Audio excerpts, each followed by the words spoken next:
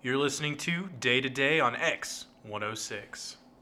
Hello and welcome to Day to Day 203 here in Maryville, Missouri. Andrew Botwinick alongside Jenny James here. And there's a lot that happened this week in Maryville, hosting the Central Region National Division II tournament for the men's team. Northwest being the overall one seed in this region. There's a lot of stuff that comes with that, and there was a lot of action this weekend, Jenny, to say the least. Those first couple of rounds on Saturday were crazy in Session 1. It was just really exciting to see very competitive games. You could just tell that all the teams there were there to fight, and like they weren't ready to have their season end. So it was a really exciting weekend for sure, especially for Northwest. But all of the teams really, there wasn't one team that I felt like really didn't deserve, to be there. They all really put up a good fight. So. Yeah, and that's something Jacob Blair and Kramer Sandstone and I were all talking about during our games when we called them, is that the seeding for this tournament honestly could have gone any way. I think the only lock would have been Northwest at number 1. Everybody else was kind of a jumble, everybody trying to scramble and say, well, maybe this team deserves to be the 2 seed, maybe this team deserves to be a 3 seed. And the way that it shaped up, and we'll get into that here in a minute, it was anybody's game from the get-go, and there was a lot of teams that were very, very competitive. Yeah, for sure. I mean, like I said, Session 1 Saturday, those were the 2 games I think made it to the 100s, and one of them I think went to overtime, and it was just insane. And it was just such a competitive weekend. So it was, like you said, it could have been anybody's game. Anybody could have made it to the championship. And it was really exciting and just really cool because sometimes you'll get a game where somebody gets completely blown out, but there really wasn't. There wasn't a game like that. I think most of them were pretty competitive and pretty close. Yeah, and we'll go ahead and start here in the Central Region with the first game that happened over the weekend. The number 3 seed in the region, Washburn, taking on the MIAA rival, the 6-seeded Missouri Southern. And it was Missouri Southern who ended up getting the win, 101-100. Like what Jenny was saying, both of these first couple of games were 100-point games. And for the majority of the game, it was Missouri Southern in the lead. They were up 20 points with 12 minutes left to go. And Cam Martin, their leading scorer for this Lions Missouri Southern team, fouls out with five fouls with about 6-7 minutes left, and you see Washburn start to make a comeback late in that game. Martin had an amazing game that day. I don't know what his percentage was from the 3, but it was insane. He just kept dropping threes and threes and threes, and so having him on was definitely a reason why they were up by 20. At one point, obviously, they blew that lead because they only won by 1 point, but Washburn, that is not what I was expecting. I was expecting Washburn to come out and, I wouldn't say blow away Missouri Southern, but I definitely thought Washburn was going to win that game, but that was not the case. Missouri Southern came out very hot, and like I said, Cam Martin just totally went off. I don't know how many points he had, but he had a lot. Yeah, and Washburn being the second team in the MIAA conference behind Northwest, and Missouri Southern right behind them as well. So you get a packed Central Region with 3 MIAA teams. That's stacking that side of the bracket for sure. Yeah, and I think it's crazy that it's going to be 2 MIAA teams in the championship. It just shows you really how competitive the MIAA conference is. Yeah, and to go back to the regular season of the MIAA, this Missouri Southern-Washburn matchup, Missouri Southern won during the regular season. They beat Washburn. I believe it was not even a close game. I think it was a 20-point game. But here in this rematch in the Central Region bracket, Missouri Southern wins 101-100. Cam Martin, your leading scorer for both teams, 46 points. Wow. He had 16 of 21, shooting 9 for 10 from downtown. Yeah. It's crazy. I knew it was crazy because I remember watching and I was like, this guy is just totally going off. So Missouri Southern's a very scary team if he's doing that. Yeah, and Cam Martin definitely shot the ball, but it was also Elijah Clark, too. Mm-hmm. He had 28 points for himself, 9 of 18 shooting, 8 of 17 from deep, so not nearly as well as Cam Martin, but that's impressive to do still. It is. 8 of 17. And then on the Ichabod side for Washburn, Javion Blake, 24 points, 6 rebounds, 4 assists for him. And Tyus Martin for Washburn, 22 points on 10 of 13 for shooting, 3 rebounds as well. So Washburn was the first upset of the day, but we're just getting started in these games. Oh yeah. There was a lot that happened this weekend. And then literally in the next game after that, we see the 2-seed Northern State taking on the 7-seed Southeastern Oklahoma. And this one needed some extra time. It went into overtime. Southeastern Oklahoma wins this one 115-103 after the overtime period. And once again, we see another 40-point performance in Kevin Buckingham. 43 points, 15 of 20 for shooting, 5 of 6 from downtown. So a very similar stat line to where Cam Martin did literally 10, 20 minutes before. Yeah, this completely blew me away. I was not expecting this at all, whatsoever. I mean, I hate to be that person that's judging somebody by like their team by the way they look. But you look at this Oklahoma team and it was like, this isn't even like a matchup, especially with Northern being, making it to the national championship last year. Obviously they didn't win, but they still made it. And so I was like, okay, this is not going to be even close. They still had Ian Smith, who last year in the region totally went off. He was kind of quiet in this game. He had some really good assists. I think he had, I want to say maybe 15 points, if that. I just felt like he was really quiet, and that was really shocking to me. I was expecting a lot out of him, and I just didn't see it. And Oklahoma just comes in and just shocks the nation. It was crazy, but I loved it. Yeah, and for Southeastern Oklahoma, obviously we mentioned Kevin Buckingham earlier. Adam Dworsky as well, 32 points, 9 assists.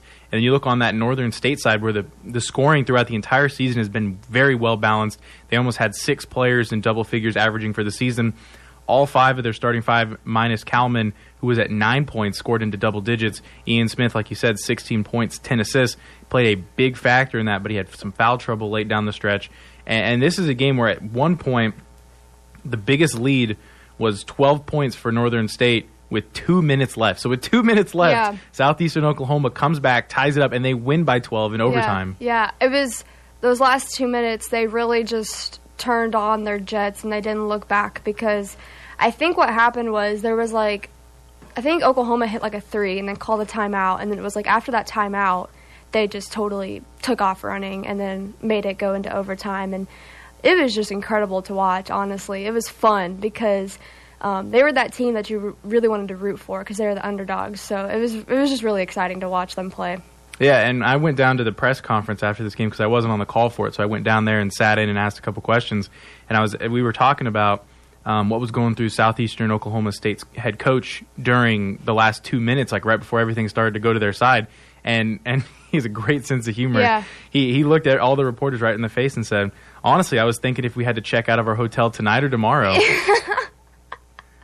So obviously he was not ready to mount that comeback, and it was led by Kevin Buckingham late down the stretch. Yeah. He hit a 3 with about 15 seconds left to tie it up.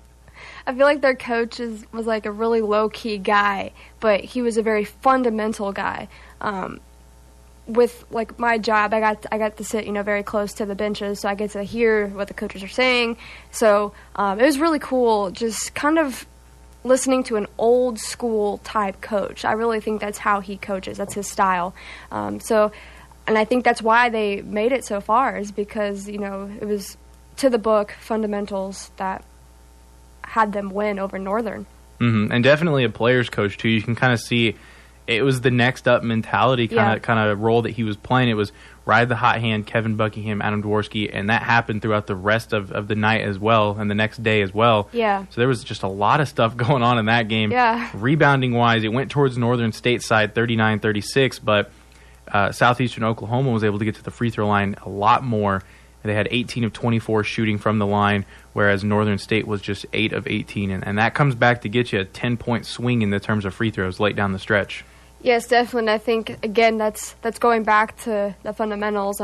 Free throws is such an overlooked part of the game, I think, because that's a very crucial part of the game, in my opinion.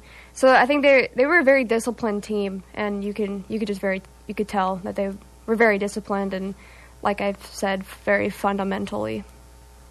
Yeah, and that was that for the first session. We saw 2 games, both dip into 100 points apiece. So we saw over 400 points of total offense in the first session, and everybody was starting to think, well, we just saw 2 of the greatest games possible. Yeah. And then this second half is possibly the revenge session because Northwest Missouri State, the home team of this region, hosting Minnesota State Mankato, a team that knocked them out prior the year before. And you also have St. Cloud Nazarene, where St. Cloud knocked out Southern Nazarene last year as well. So this first half was definitely more offensively sound. The second half of this first session was a lot more revenge-based, getting after the teams that knocked you out last year. Yeah, and I think that was like another really cool thing to witness just because, like you said, these were both the teams that had gotten knocked out previous years, so it was revenge session.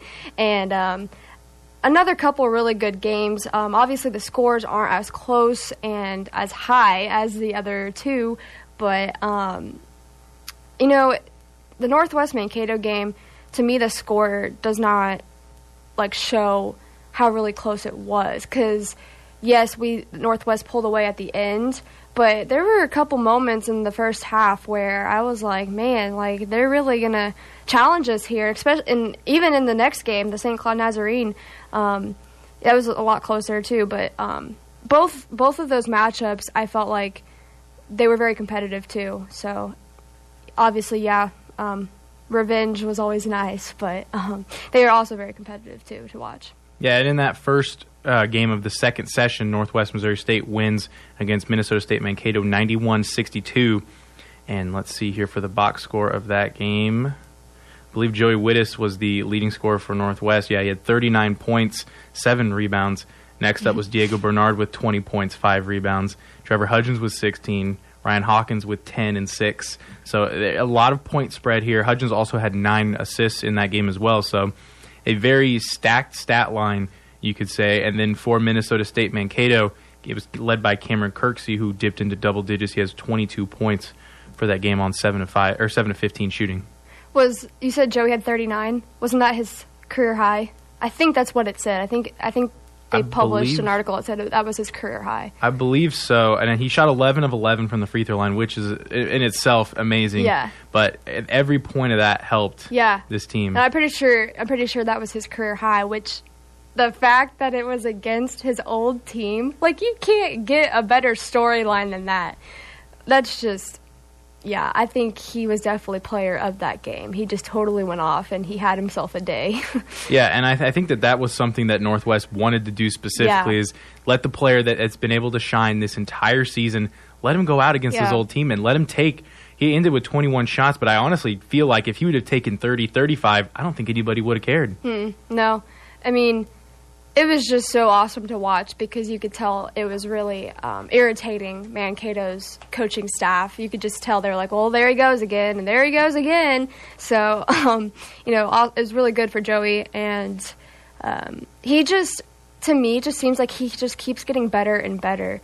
And what I really have seen him grow this season is with his leadership and, like, the way he can just read their offense and help construct it, because, a lot of the time you'll see him at the top of the key with Trevor trying to just figure out and get everybody in the right spot and just really run the offense. And you don't see that a lot. He's a center, post player, whatever. I think he's actually listed as a forward, but, he's one of your bigger guys. You're going to feed him the ball under the basket a lot. Obviously, also the three-pointer. Mm-hmm. But, I think that's something that speaks a lot about him. He's a very special player. You can use him in so many areas, and especially with his leadership skills that I've seen, him grow a lot this year on that. Yeah, definitely being able to utilize a lot of different facets of the game. I know down the stretch of the season, right before the MIAA tournament, we saw him posting up a lot more, getting the ball into the post and being able to do a lot more through the post than traditionally, because he was normally a spot-up shooter. Right. 3-point range, he'd drive and dish. Right. Anything that you would need, Joey Wittes was able to do, and now that he has a post game, that's just something else that teams are going to have to scout for. Yeah, I know. That's what I was saying. I was like, he's such a special player because Coach Mack is utilizing him in so many ways now. He's not just a 3-point shooter or inside-the-paint shooter. He's both. So... I think that definitely helps the Northwest offense, is having players that can do just more than one thing. Yeah, and speaking of that Northwest offense, in the game against Minnesota State Mankato, that first half, deadly shooting for Northwest, 60% from the field, 60% from deep, 11 of 11 from the free throw line in that first half. The second half, they cooled off just a little bit, 50% from the field, 2 of 8 from 3, so 25%, and then still 90% from the free throw line on 9 of 10. So they shot 95% as a team from the free throw line. They missed one free throw. Wow, that's pretty remarkable. That's hard to do. especially this time of the year when, like we've said, it's very competitive. It's March. Everybody is going balls to the walls trying to make it as far as they can. So the fact that they're shooting 95%, that's pretty impressive. Yeah, and it was just something that we've seen every single game from this Northwest Missouri State team. They get to the free throw line. They shoot red hot from the get-go in the majority of these games. And it was no surprise for the majority of the fans that were here to see something like that. Yeah, and I think that speaks volumes about Coach Mack and the way he disciplines his teams and just the culture. You know, he's a big culture guy. So that is just really, it just speaks volumes about Coach Mack. And I have nothing but respect for him. Yeah, and then the second game of the session here was the number 4 seed St. Cloud taking on the number 5 seed Southern Nazarene. And coming into this game, one of the bigger headlines was we saw Cam Martin have 46 points. We saw Kevin Buckingham have 43 points. We saw Joey Wittes with 39 points. And the player for St. Cloud that was poised to have another performance like that was Gage Davis, who's averaging 26 points, 7.5 rebounds, 5.5 steals, or not steals, 5.5 assists rather. He's poised to have a game where he's going to match what everybody else had supposedly done before him. It was going to be a great game, and the first half for Gage was not near the ability that he can play at. Mm-hmm. And I think that has a lot to do with Nazarene's defense, because even in the Northwest game, which we'll get there, but they brought a ton of pressure on the defensive side. So I think that was a reason why St. Cloud kind of struggled offensively. I think Southern Nazarene had a really tough defense. Yeah, and Southern Nazarene takes this one 81-61. Gage Davis, who had 5 points at halftime on 2 of 6 for shooting, was able to combat that in the second half. He ended with 25 points on 10 of 20 shooting. But it was Noah Starkey who led the Crimson Storm to victory here. A 31-point game from him, 13 of 18 shooting. He had 9 rebounds. All 6'11" frame of him had 9 rebounds, 5 for 5 at the line. And Jonathan Dunn pitched in 17 points as well. Yeah, it's hard to guard a 6'11" guy under the basket who knows how to post up. And, he's very good, very talented. And I don't know what else to say, because it was just, he was pretty amazing. And it was just so awesome to see how well he could post up anybody. They just kept, feeding him under the basket. So I think that, obviously that's their key offense right there, is to get him the ball under the basket to post up. So, he was probably one of their best players. Yeah, and it was every single possession. I was on the call for this game as well for KZLX. Every time that Southern Nazarene came down the court, he was posted up, ready to go, switching from block to block, side to side, just following the ball. And anytime the guards needed an extra second to kind of recuperate, they'd dish it down into the post for Starkey. Yeah. And Starkey would do what he does, and he had quite a bit of dunks in that game. Yeah, he had a lot. Did. I mean, must be pretty easy when you're 6'11". I can't relate, but he definitely did. Yeah, and then so that game ended rebounding-wise 40 for Southern Nazarene and just 23 for St. Cloud State. So a 20-point swing for Southern Nazarene. Both of the teams that were dropped in the previous year to these teams came back with 20-plus point wins. So the revenge token was definitely something that we saw here in that second session. Yeah. I mean, you can't get better storylines. From session one, it's, the competitive, nobody wants to lose type of mentality. And then session two, it's the revenge teams came back and got it. So it's just really cool. And it's really, like I've said, it was exciting. So I think the first day of the tournament was a very, very good and shocking day. Yeah, shocking to say the least. A lot of upsets in there. Actually, Northwest, the only seed that was favored to make it to the next round. We see a 1-5 match between Northwest and Southern Nazarene, and then a 7-6 matchup between Southeastern Oklahoma and Missouri Southern. And now we're going to get back into day two. So round two on Sunday with the 7 seed Southeastern Oklahoma and the 6 seed Missouri Southern, and we see Missouri Southern take this one 92-83, but it was a lot closer than it seemed by that stat line. Oh yeah, for sure. That final score does not give it justice at all. Oklahoma just totally was giving Southern a run for their money, and I think a lot of the reason why Missouri Southern did come away with the win was just having maybe more experience at this type of basketball. I don't really know Oklahoma's history, or how they've done in conference tournaments in the past, or if they've made it to a region tournament before. I don't know. I haven't looked that up, but I think Southern does have that kind of competitive edge, especially like in the postseason type of play. So I think that was the main reason why that they did come away with the win. They kind of know how to finish a game stronger, possibly. So it was just, it was a heartbreaker for sure. You could tell how bad Southeastern Oklahoma wanted that game. So it was an exciting game, for sure. I mean, even the Northwest fans, I felt like, were very into it, because the Northwest fans showed up before the start of that game to get their spots. So they were there to watch it. But, it was definitely an exciting game. But unfortunately, again, Northwest has to play another MIAA opponent in the regional championship. Yeah, exactly. And it's funny that you brought up the last time Southeastern Oklahoma made it into the tournament. We actually brought that up on the pregame in the studio here, and I think it was Austin McNorton that maybe possibly brought it up. This is the first time since 2007 that Southeastern Oklahoma has been in a regional tournament game. Yeah. So it was very impressive to see them play. And I thought another thing that was kind of funny is that in the game before that on Saturday, Southeastern Oklahoma led a comeback to win the game, and Missouri Southern was holding off a comeback from Washburn. And then in Sunday, the roles were flipped. Right. Southeastern Oklahoma, 10 minutes into this game, was up 14, and Kevin Buckingham had almost 20 points. Yeah. No, they definitely came out very, very strong, and I was like, okay, wow, like, definitely wasn't expecting that, and I just, thought they would run away with it. But like I said, Missouri Southern just had, they have more experience, I feel like, when it comes to these very close competitive games, because, I mean, we've seen that in the past years, the Northwest-Southern matchup. They have that experience of very close games and, finishing a game, because that's very important, is it's not done until it says 0-0. So I think that was Southeastern's main issue, was just not being able to finish. Yeah, and the leading scorers for that game, Cam Martin, who struggled in the first half, ended with the game-high 34 on 13 of 24 shooting. He also had 18 rebounds, so he was able to get it done in a different category as well. Yeah.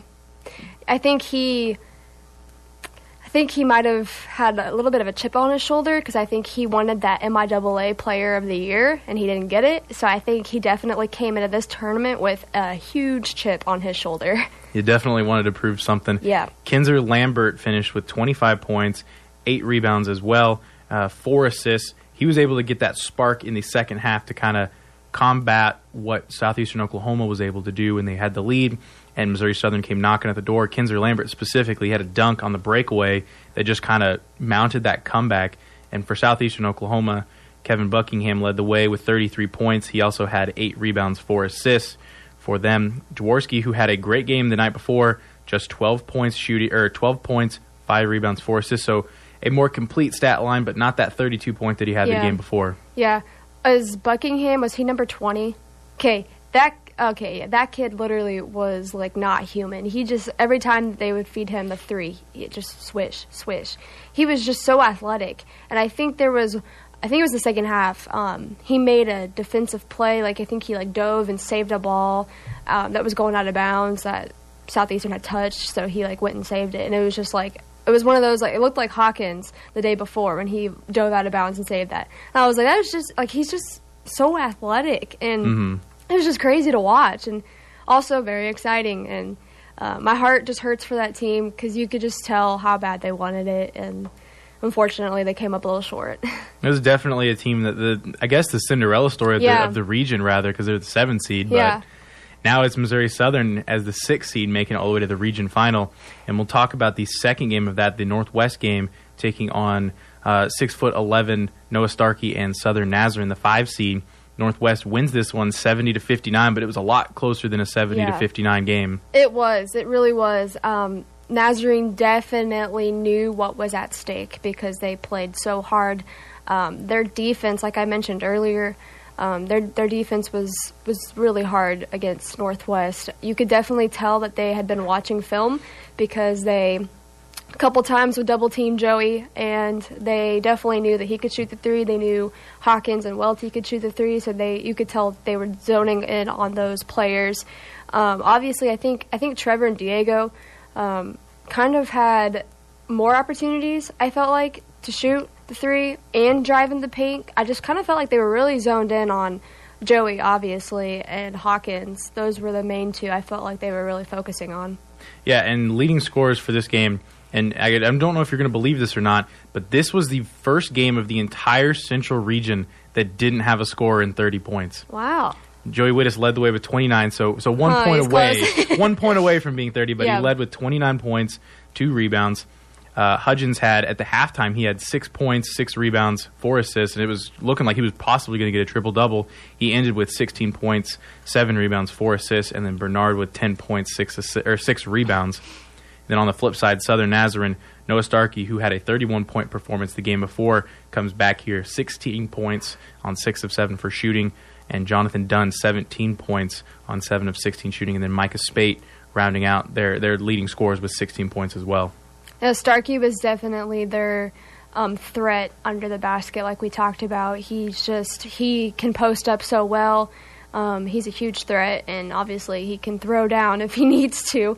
So, yeah, he was definitely, I think, one of their biggest threats. And I felt like Joey handled, or I don't know who was guarding him. I think it was actually Hawkins that was guarding him for most of the game. I felt like he handled it pretty well. Hawkins, I think, did get into a little bit of foul trouble, so they kept rotating in Tyler Doherty a little bit, and Tyler came in and just totally executed, did what he needed to do. So it was kind of exciting to see Tyler come in a very crunch time situation, and he executed well. Yeah, and that's something that Jacob and I were talking about before in pregame. We were saying if it comes down to it and Hawkins gets into foul trouble, do you put Welty on him, even though there's an obvious weight disadvantage? Obviously, Starkey's going to be able to body him up a little bit better, but Welty has that mobility and that range. So I guess Doherty was the next man up. And I think if it would have came down to it, if Doherty would have gotten into foul trouble, we possibly see maybe Dre Starzl come in as well. Maybe even, as much as I don't want to say it, maybe Joey Wittis even swing over as well. I could have seen them moving Joey over to him because they have a similar body build, even though he's got a little bit more of a height advantage on Joey. But they do have similar body builds. But I thought Tyler handled that matchup pretty well. Yeah, I think he did too. Like you said, able to execute on defense especially. Didn't need a whole lot of offensive scoring, but Doherty able to do the little things that mattered. And for Southern Nazarene, it knocks them out at that 70-59 score, but 4 of their 5 starters were in foul trouble. They each had 4 fouls apiece. Meanwhile, for Northwest, out of their starting 5, Hawkins had 3 fouls. Hawkins had 4 fouls. Welty had 3 fouls, so not a lot of fouls there for Northwest. The total numbers, 22 fouls for Southern Nazarene, and just 14 fouls for Northwest. Yeah, you could definitely tell the crowd did not like that. I don't know if you heard anything or noticed anything, but their crowd was a little intense and at times very scary. So definitely, I think, it's hard to be a ref in that situation. You can't be consistent every time. You can't make the right calls every time. That's just how it is. Calls are going to go both ways. So that's why it's hard to tell. Yeah, they had more, but there's so many.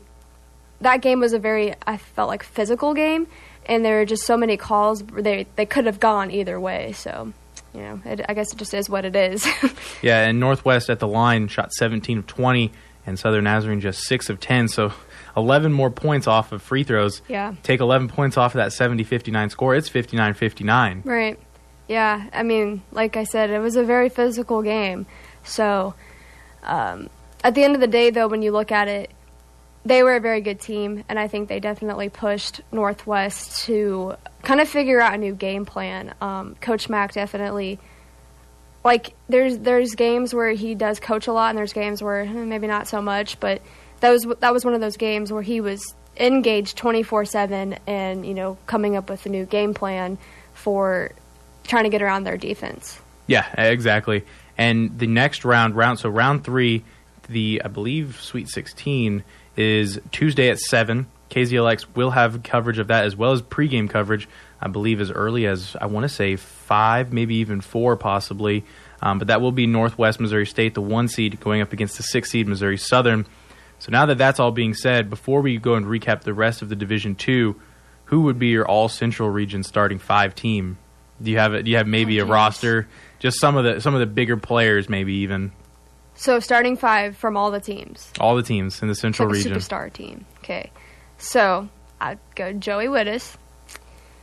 I don't know, was it Buckingham his last name? Mm-hmm. Yeah, him. Starkey. So I'm at 3. Okay. I don't know who I'd want at my point guard. I'd probably take Trevor. Yeah, I'd take Trevor. And then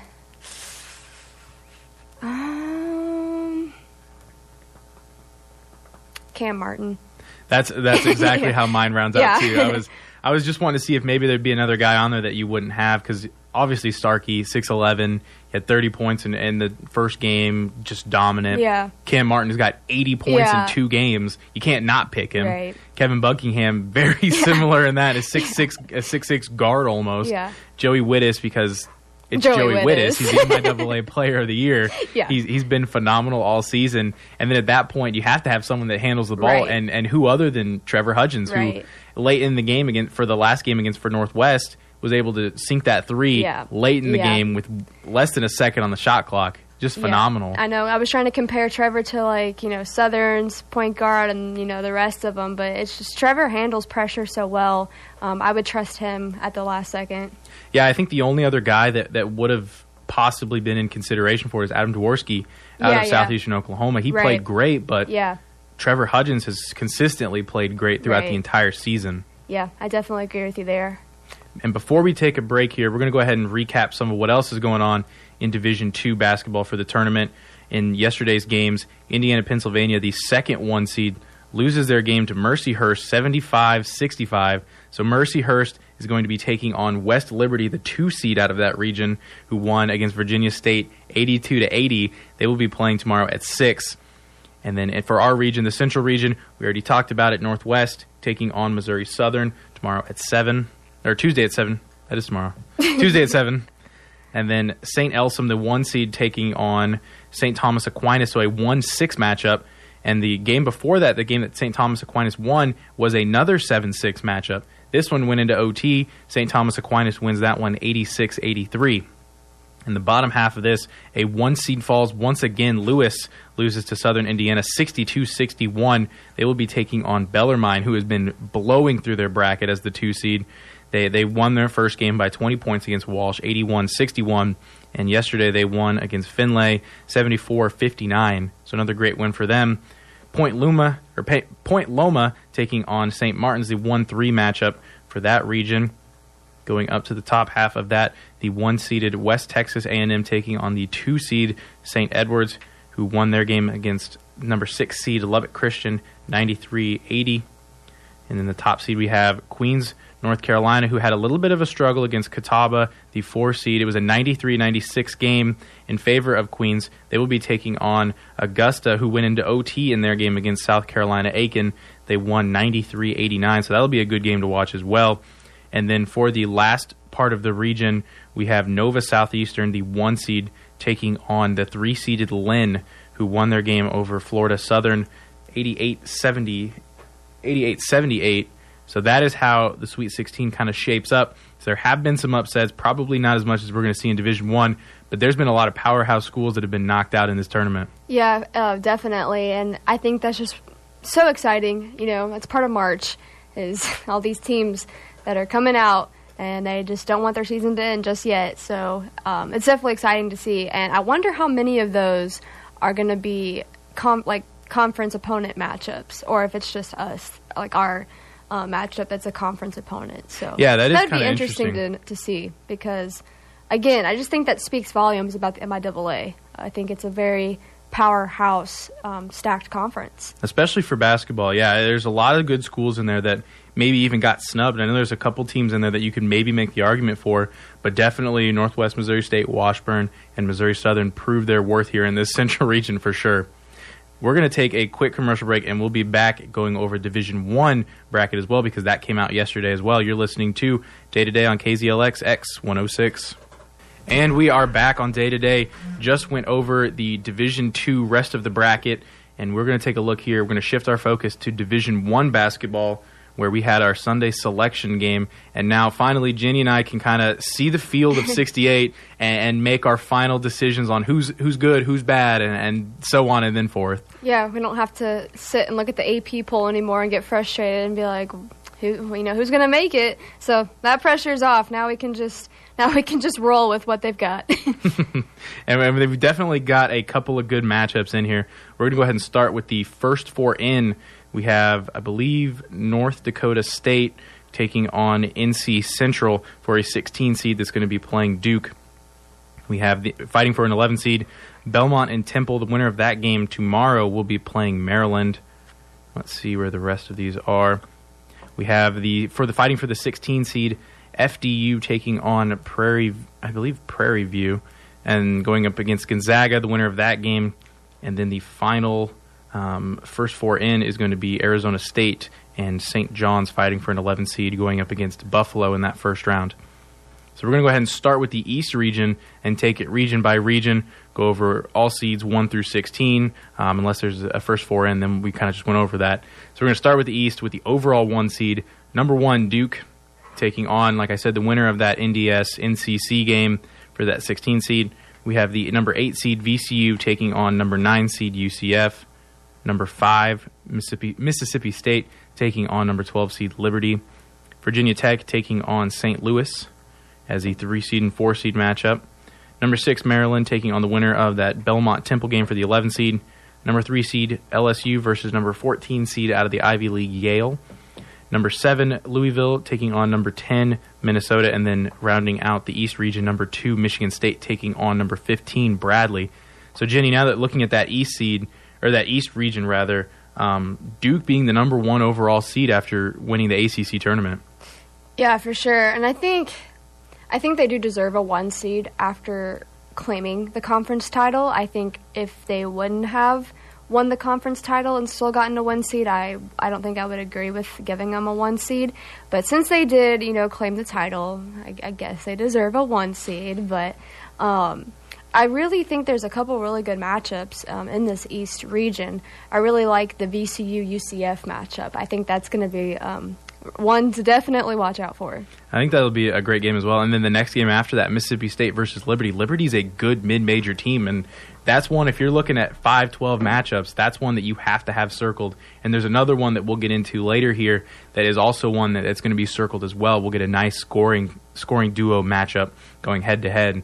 And then is there anybody else in this East region that could maybe get upset or has a good chance of making it super far? I also like the Louisville-Minnesota matchup.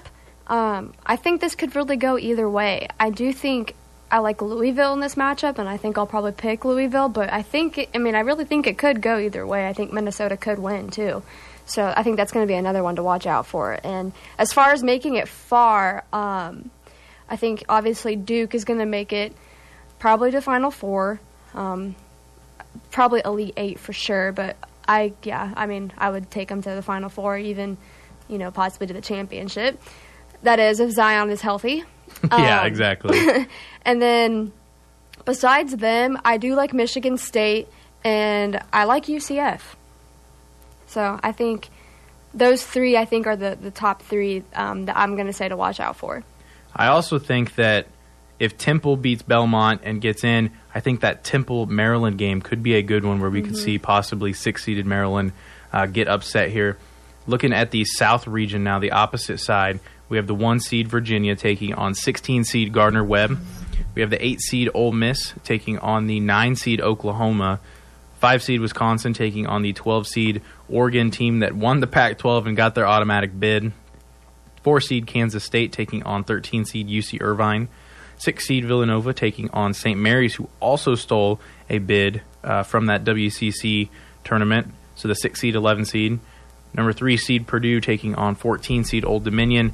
Number 7-seed Cincinnati taking on number 10-seed Iowa. And then rounding out the South region, 2-seed Tennessee taking on 15-seed Colgate.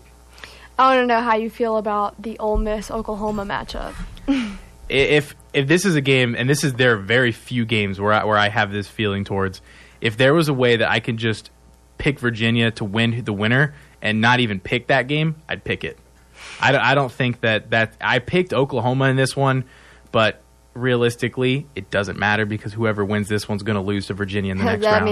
Yeah, that's a very accurate. I think I'd also have to pick Oklahoma just because they beat Kansas. I mean, that's a very I guess, prestigious, I would say, outcome. And so, I mean, I haven't paid much attention to Ole Miss or what they have done or how they finished in the SEC, but yeah, I think I'd like to see Oklahoma beat them, and then obviously, like you said, Virginia is just going to sweep, so...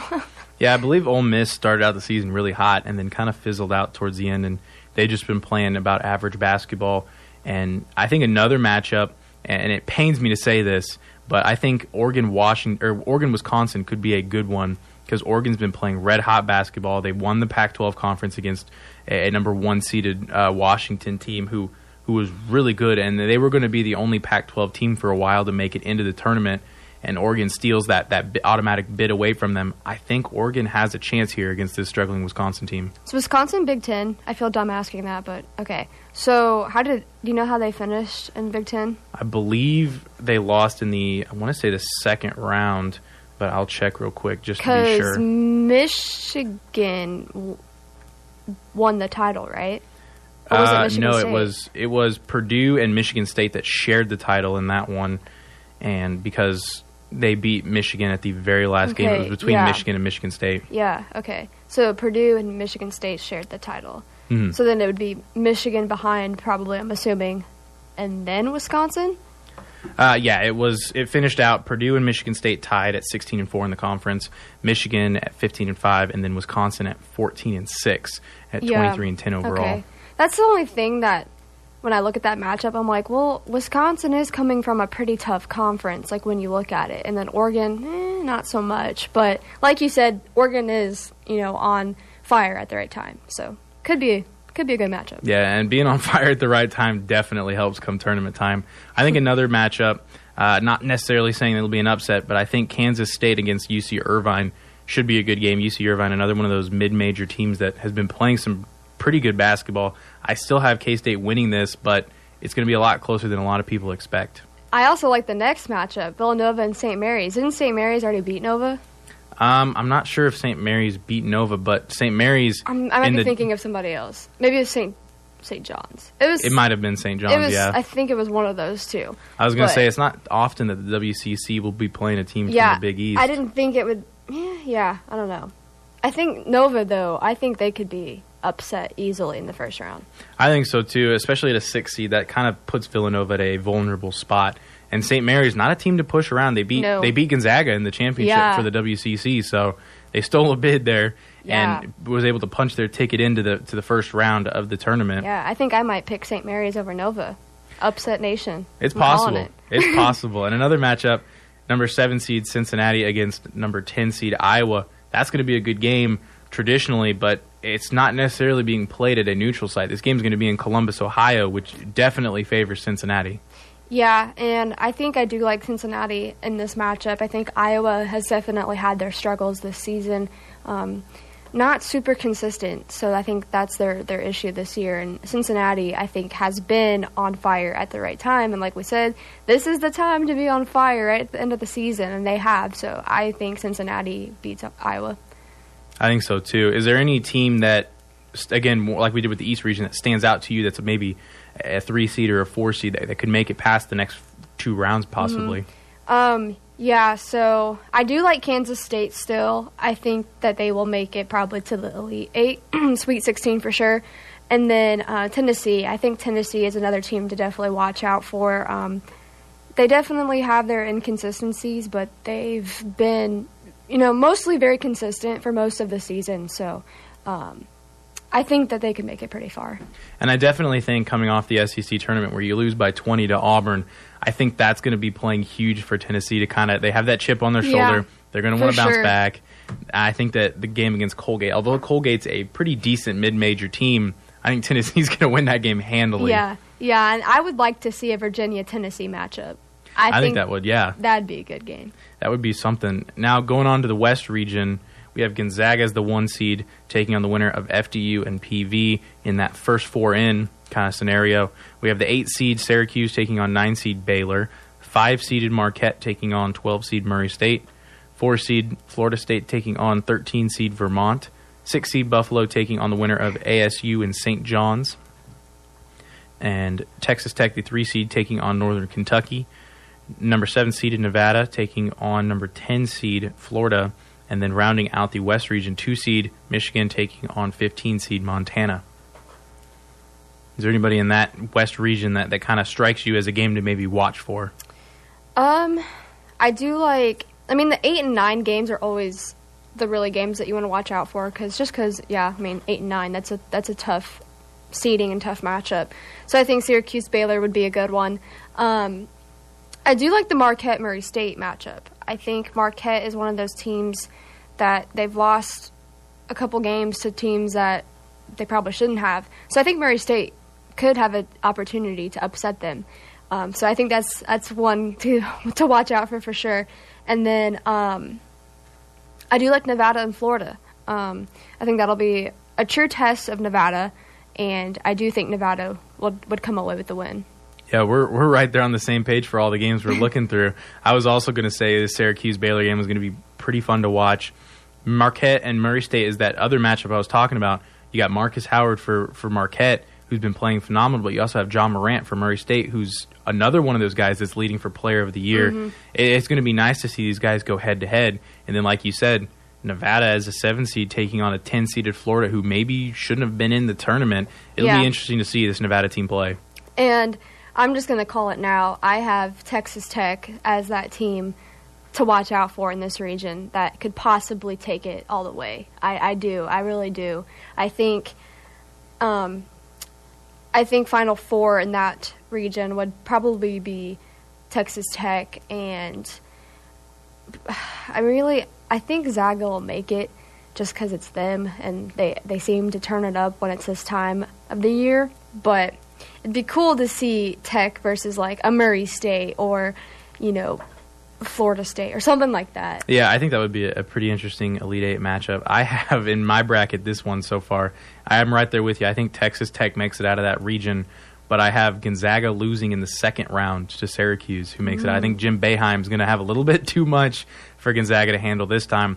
But that Elite Eight matchup I have is Marquette, Texas Tech, and then Texas Tech winning that one. Oh, so you did take Marquette out. I did. I brought them all the way out to the Elite Eight, and then I had Texas Tech beating them for that Final Four spot. For some reason, that matchup with Murray State, I really am leaning towards Murray State. I don't know why, but I am. It's interesting considering how Marquette and Marcus Howard have been struggling as of recent, but I think coming into the tournament, I think veteran leadership is going to show for Marquette. Yeah. But we'll see. There's plenty of games to be played here. Yeah, that's very true. And that 5-12 matchup is nothing to joke about. There's some really good ones here. And we're going to swing it on over to the Midwest region for the final region before we give our Final Four picks, as we've pretty much already been doing. But we've got North Carolina, the overall 1 seed for this region, taking on 16 seed Iona. Number 8, Utah State taking on number 9 seed Washington. 5 seed Auburn taking on 12 seed New Mexico State. 4 seeded Kansas taking on Northeastern as the 13 seed. 6 seed Iowa, who won the Big 12, going to be taking on 11 seed Ohio State. 3 seed Houston taking on number 14 seed Georgia State. 7 seeded Wofford taking on 10 seeded Seton Hall, and then 2 seeded Kentucky taking on 15 seed Abilene Christian, who makes their first tournament since jumping into Division I about 3 years ago. Oh, that's crazy. Funny connection there. Yeah. Shout out to Adam Dorrell. So are there any games in this Midwest region that kind of jump out on the page for you in the first couple of games here? Yeah. Utah State and Washington for sure. I think I like Washington in that matchup. And also, I would say I could see Northeastern upsetting Kansas, honestly. I could. Yeah, with the way that Kansas has been playing on road games, I don't think a neutral site helps them even. No, it doesn't. I mean, yeah. If you're not Allen Fieldhouse, then you're kind of in trouble. So I could see Northeastern upsetting them. I think Iowa State and Ohio State are going to be a good one. And then I also think Wofford and Seton Hall. That should be interesting. Yeah, who would have thought you'd pick a Wofford-Seton Hall game to be interesting? Yeah. But this will probably be the first time Wofford's been on a national stage. Everybody is going to be watching their game, so it'll be interesting to see how that team performs. I also think this 5-12 seed matchup is going to be huge. I know Auburn's been red hot. They beat Tennessee in the SEC championship. They win the SEC championship, but they're playing a tough New Mexico State team. And I've said it a lot in this episode, but there are a lot of good mid-major teams that are playing in this tournament. And although the seedings are, for the most part, pretty spot on, about where I'd put them within maybe a seed or two off, aside from Ole Miss and Oklahoma. But there are a lot of these mid-major teams that deserve the shots that they're getting, and that we could see some really interesting matchups coming out of the first round. Yeah, and I think those are always the teams that do create the upsets and become the Cinderella teams. And I mean, we saw it last year with Loyola Chicago. So it's going to happen. We just, that's part of the madness, is we don't know where or by who, but I know it's going to happen. So who do you got in your Final Four? For my Final Four, and I have, for this region, I have Iowa State making it to the Sweet 16 against Kentucky, and then I also have North Carolina against Kansas. I think Kansas gets out narrowly against Southeastern. I think they handily win against New Mexico State. But what's interesting is Kansas being in the Midwest, if they do make it to that Sweet 16 game, that game's going to be played in Kansas City. So it's essentially going to be a home game. So Allen Fieldhouse 2.0 for Kansas if they make it to the Sweet 16. That doesn't shock me at all. I think it's been like that every year. I'm just going to stop before I get too aggravated. But the Final Four I have, coming out of the East, I have Duke. Coming out of the South, I have Virginia. Coming out of the Midwest, I have a North Carolina-Kentucky matchup where I have Kentucky winning. And then coming out of the West, I have Texas Tech. So I actually haven't filled mine out yet. So looking at it now, I would take Duke in the East, Virginia in South, North Carolina in the Midwest, and Texas Tech in the West. So you're keeping all three of the ACC 1 seeds and then skipping out on Gonzaga as the 1 seed. Yep, I am. Yeah, no, I'm right there with you. I think that there's a lot of great teams coming out of the ACC this year, and there's a lot of high-level players, especially at the top of this. You have Duke, you have Virginia, you have North Carolina. You see teams like Louisville get in. You see Virginia Tech get in at a 4 seed who's in the ACC. The ACC is no joke, especially this year, and the Big 12 has some nice competitors in there as well, but they kind of got snubbed a little bit with the seeding. I think Texas Tech deserved to be a 2 seed. You can maybe make an argument for K-State to move up to a 3 seed. There's a lot of 3 seeds that you see, and you're kind of looking around. You're like, I'm not sure if they're as good as they actually are. Right, yeah. Shout out AP. And then the Big Ten as well. You got some teams like Michigan. You have Michigan State both at a 2 seed. You have Purdue at a 3 seed. Maryland a 6 seed. Or Wisconsin a 5 seed. There are some great teams in the Big 12 or in the Big 10 as well that could go back and forth. Yeah, and I think that says a lot about some of these conferences that are very competitive, but unfortunately, just the way the seeding works, like a team like Wisconsin that finishes, was it 3rd in the conference? They're like a 5 seed, right? Is that right? They finished 4th in the conference, 5th seed, yeah. Okay, yeah. So, there's a very competitive conferences, and some of them, did get a higher seed, but that's just what happens, I think, when you are in a competitive conference like ACC or the Big Ten or SEC. So we've got less than a minute here. We did our Final Four. Who do you have in your national championship, and who do you have winning it, Jenny? Okay, why don't you go first? So for mine, I already went over my Final Four. I have Duke, Texas Tech in that one side, and then on the other side, Virginia and Kentucky. I have Virginia winning as well as Duke going on to the national championship, and I think Duke beats them a 3rd time in a score I just put on there, 67-60. I think it's going to be a lower scoring game than a lot of people think. So you have Duke beating Virginia and Duke winning it all? Yep. Okay. I'm going to have North Carolina winning it all. Okay. But who do I want them to beat? Let's see. So I think you had Duke and Texas Tech on the left side as well. Yeah, so, okay. Interesting. I would like to see Tech upset them. So, yeah, let's go with that. Let's go with Texas Tech and North Carolina. I'm going to have North Carolina. Okay, interesting. So we'll see how that plays out. That'll be it for us on Day to Day. You're listening to X106.